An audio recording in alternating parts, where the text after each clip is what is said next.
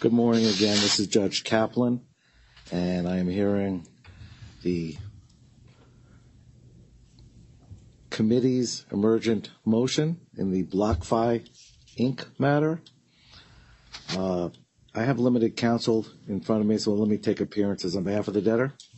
Good morning, Judge Michael Sirota, Cole Shots, along with Joshua Sussberg and Michael Slade from Brooklyn. Thank you. On behalf of the committee? Good morning, Your Honor. Robert Stark and Ken Allett from Brown Rudnick on behalf of the committee. Thank you, counsel. On behalf of the U.S. trustee? Good morning, Your Honor. Jeff Sponder and Lauren Bielski on behalf of the United States trustee.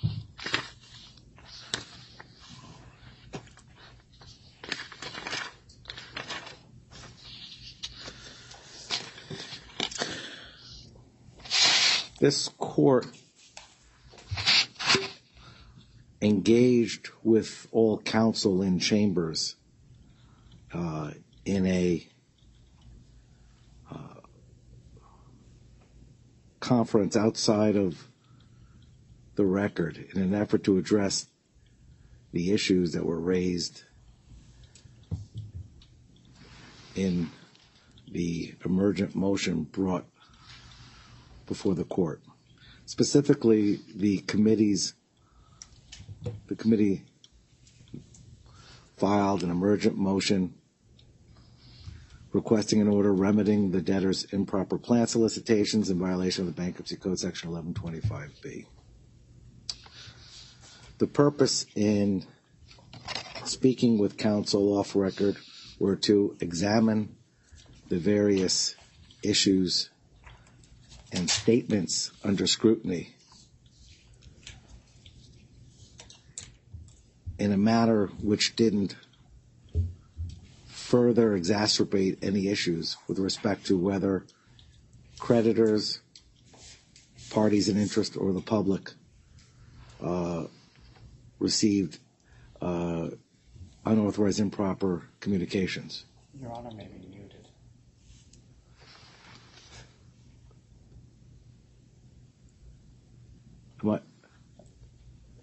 Am I muted? It shows that you're muted on there. No. So it is. Forgive me for interrupting. I just want to make sure people do. All right. I don't think I'm muted. It says it on there. Forgive me. Oh, that's. It says it there, but we run through the communications through our court recording. Apologies. Not a problem. Better safe than sorry. So, let me first address, because the manner in which the court addresses today's motion is going to be a bit unusual. Let me say at the outset, the issue that's been raised by the committee are the statements that have been made in tweets and letters emailed by the debtor to its customers, as well as statements referenced in the filed disclosure statement and plan with links to certain statements contained in the various communications. And the issue is whether or not these communications fall outside the scope of permissible activity under Section 1125B. The court has reviewed, for instance, the letter to creditors that was emailed to BlockFi's customers that was referenced in their tweets. The court has reviewed the various identified provisions of the disclosure statement to which the committee has raised concerns, given that there were links to such provisions in the various communications to the public, to the customers, and to the creditors. And the court, in all candor, takes issue with the manner in which these communications were made. Indeed, many of the communications fall outside the scope of permissible solicitation under the Bankruptcy Code. I applaud the committee for acting in this emergent fashion to bring the matter before the court professionally, quickly, and efficiently. The manner in which the committee raised these issues, of course, are consistent with the manner in which they've prosecuted the case on behalf of the committee, counsel, the manner in which they have protected, both the committee and the counsel have protected the interest of creditors. The court is cognizant that you don't see often what goes on outside of court, that the public, unfortunately, is limited to what they see inside the court, and there's usually a tremendous amount of activity. This case is no different. Indeed, I think I've referred to this case as being a stealth case, in that so much of the work that is being done to protect the interests of both the creditors, the debtor, and parties in interest is being done outside the courtroom without a show, so to speak, that usually just adds and feeds into the cost of the case. So the court is appreciative of the manner in which the committee and counsel have worked to protect their interests. In doing so, and now having said that, over the committee counsel's strenuous objections in chambers, I have decided to limit the manner in which the motion today is going to be presented to the court, in that I'm directing the parties to rely on their papers without adding additional argument. I'm doing so because, in this court's view, continued argument over the merits or lack of merits or the truthfulness of statements and positions that appear in the communications that are on file would simply exacerbate the problem. The court does not want oral argument in which certain statements that have not been vetted by the court, that have not been authorized by the court, that have not been supported by outside evidence, to be communicated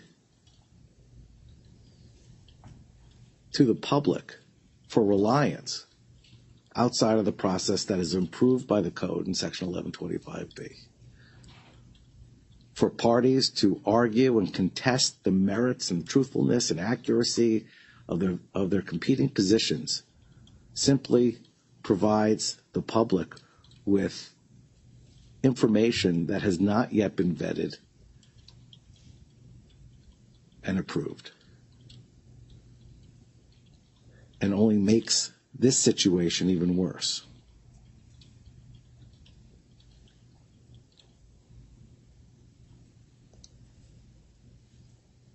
The court is prepared to enter an order, and I'm going to read portions of the order into the record,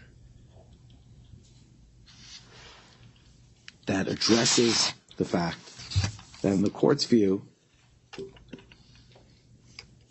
the debtor's statements outside of their filing invade the process, and the court wants certain steps taken to ensure, at the committee's assistance, and the court agrees, that all creditors understand that what's reflected in the disclosure statement and the plan that's on file has not been authorized by the court, has not been vetted by the court, has not been approved by the court, and that solicitations based on what's been filed are improper. The committee has filed a statement in which they outline the issues they have generally with the plan by category and by substance. And since that information is on file, along with the information that's included in the debtor's disclosure statement and the debtor's position, further argument should await proper process, which is a contested disclosure statement hearing, where both the debtor and the committee can supplement their arguments, and this court will decide what information should go out to the public, to the parties in interest, and to the creditors. Before that process is completed, the court urges all parties in interest to avoid reliance on any of the statements that they are reading, because they reflect only the position of competing parties and advocacy. The court is prepared to enter today on the emergent motion the following order enforcing Section 1125 of the Bankruptcy Code. The sum and substance of the court's order will read as follows. Apart from the pleadings consistent with the Bankruptcy Code and rules, or as permitted by today's ruling, neither the debtor nor the official committee of unsecured creditors shall publish any advocacy communication to its website, Twitter feed, on the docket, or otherwise concerning the debtor's plan and disclosure statement until such time as the disclosure statement and solicitation materials have been approved.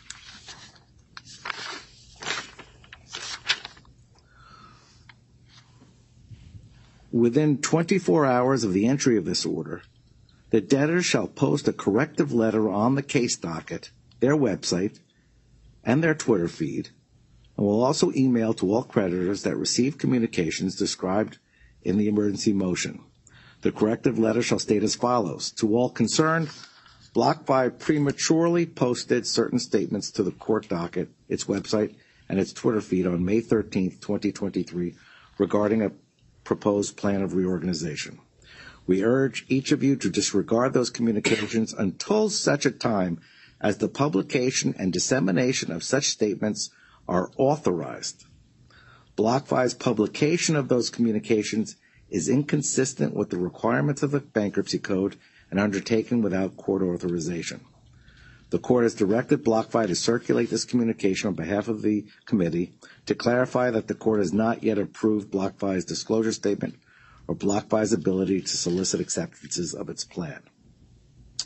At this juncture, the committee also, among other parties, does not support the plan of reorganization in question. Among other issues, the committee believes that the plan provides releases of litigation claims against, among others, current and former directors and officers of BlockFi that committed significant misconduct that harmed BlockFi and its customers. These are the positions taken by the committee as of this date.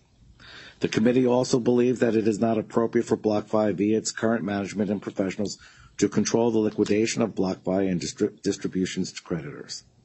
The committee has requested changes to the plan. The committee has not, however, proposed its own plan and in fact is barred from doing so by the debtor's exclusivity entitlements under the Bankruptcy Code. Nor has the committee taken any formal position on certain issues ascribed to the committee in the prior communications. A disclosure statement must be approved by the court before any party may lawfully encourage you to accept or reject any plan of reorganization. Accordingly, BlockFi withdraws any prior statements concerning your vote on the plan, the committee's positions regarding the plan, and any alternatives that might be proposed by the committee. At the appropriate time, after the court has authorized the dissemination of one or more disclosure statements, the parties may communicate to all creditors their respective positions as part of the solicitation process. That's this court's ruling today. I am authorizing the committee, in conjunction with the efforts of the debtor, to communicate the court's ruling, to provide its statement, which is already on the docket, to those parties that have received the communications by BlockFi, and to reiterate, of course, today's court's ruling. Now, the court recognizes that both the committee's statement as well as the debtor's disclosure statement and responses will be supplemented consistent with the bankruptcy court, with the bankruptcy rules and the code, and that all parties are reserving their rights going forward with respect to the plan process.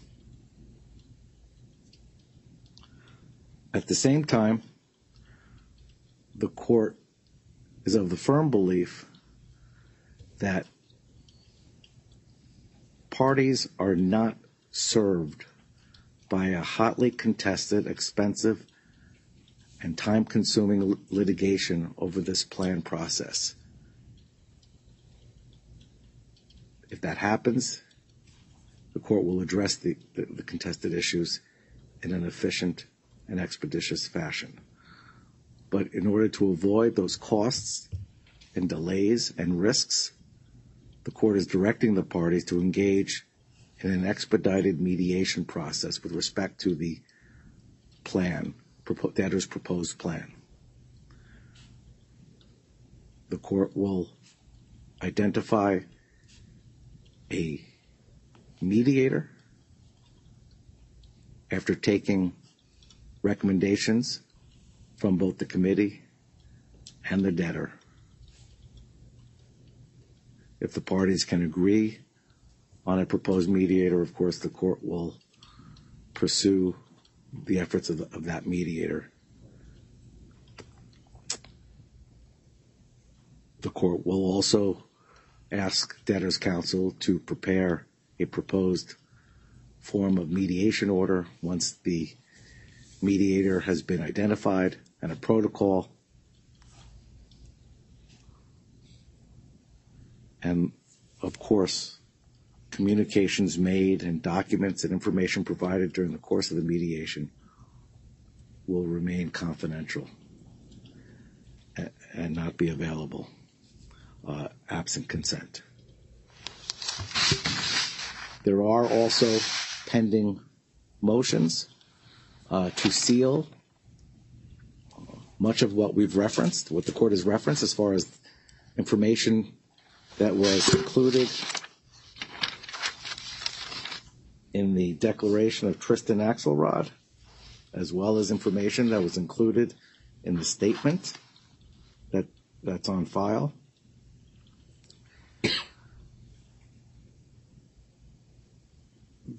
The only objection that the court is aware of, well, I shouldn't say that. Needless to say, the committee has expressed an interest in having full disclosure, but recognizes the mandate to at least pursue sealing efforts. But I understand that the U.S. trustee has objected to sealing or redactions under Section 107. Mr. Sponder, did the U.S. trustee want to place anything on the record? Thank you, Your Honor. Good afternoon again. Jeff Sponder from the Office of the United States Trustee. Your Honor, the debtor and or the committee, since the committee is the one that filed the motions to seal, bear the burden of showing that the information to be sealed falls within the parameters of an exception to Section 107A by demonstrating that the interest in secrecy outweighs the presumption in favor of access.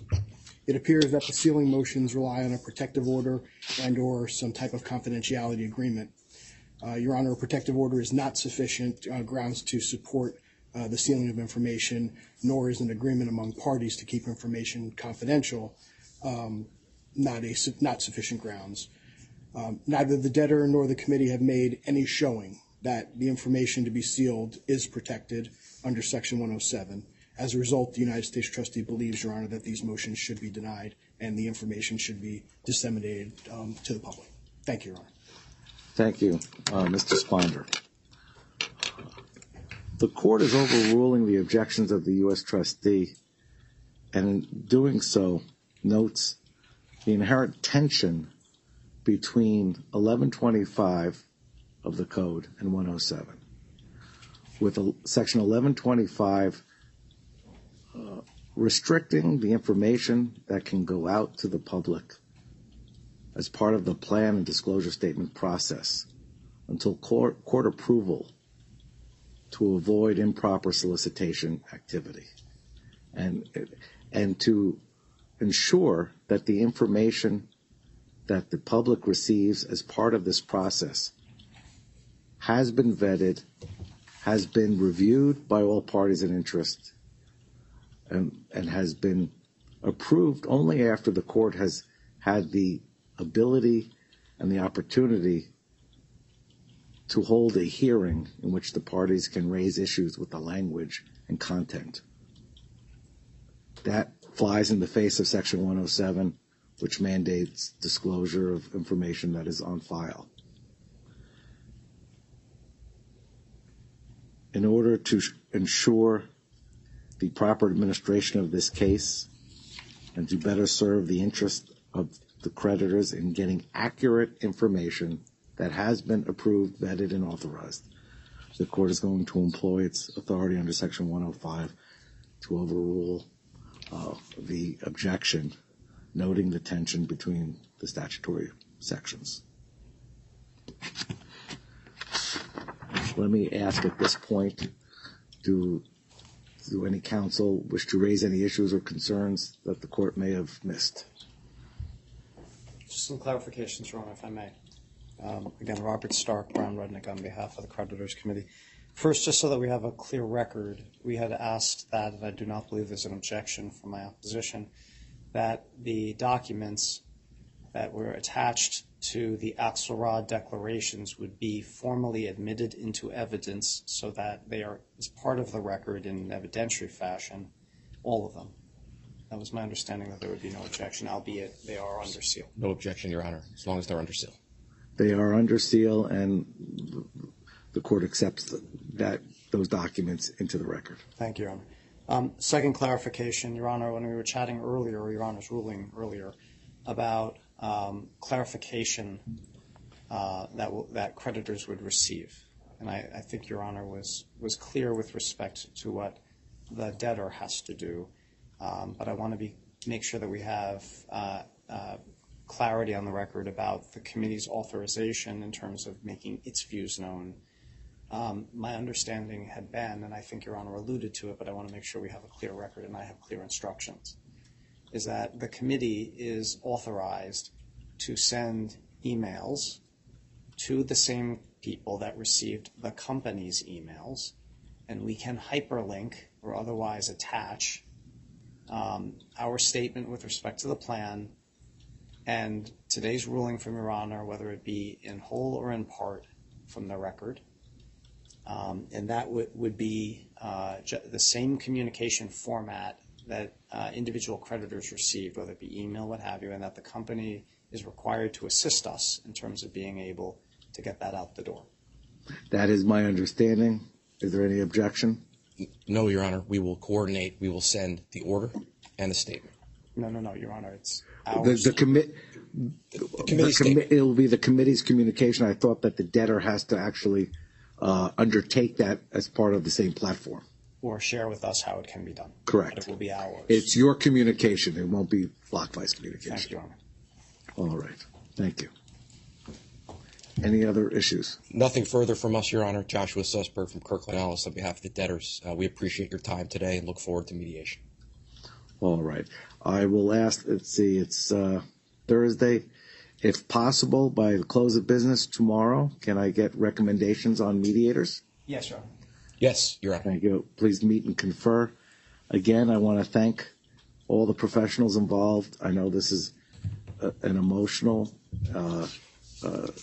that there are issues here that are troubling, that they are difficult, and I appreciate the courtesies and professionalism engaged in by all counsel. Thank you. Thank you, Judge. Thank you.